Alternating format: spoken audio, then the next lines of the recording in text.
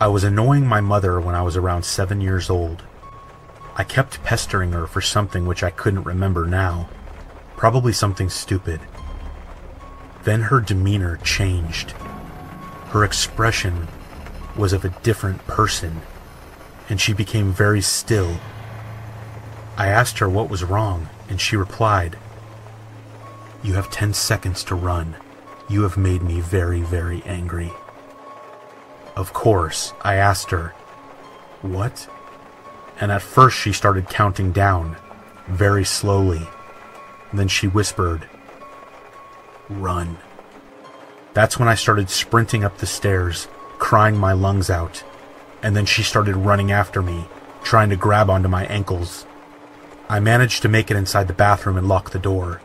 She was banging and screaming on the door like a crazy person. I have never been more frightened in my life.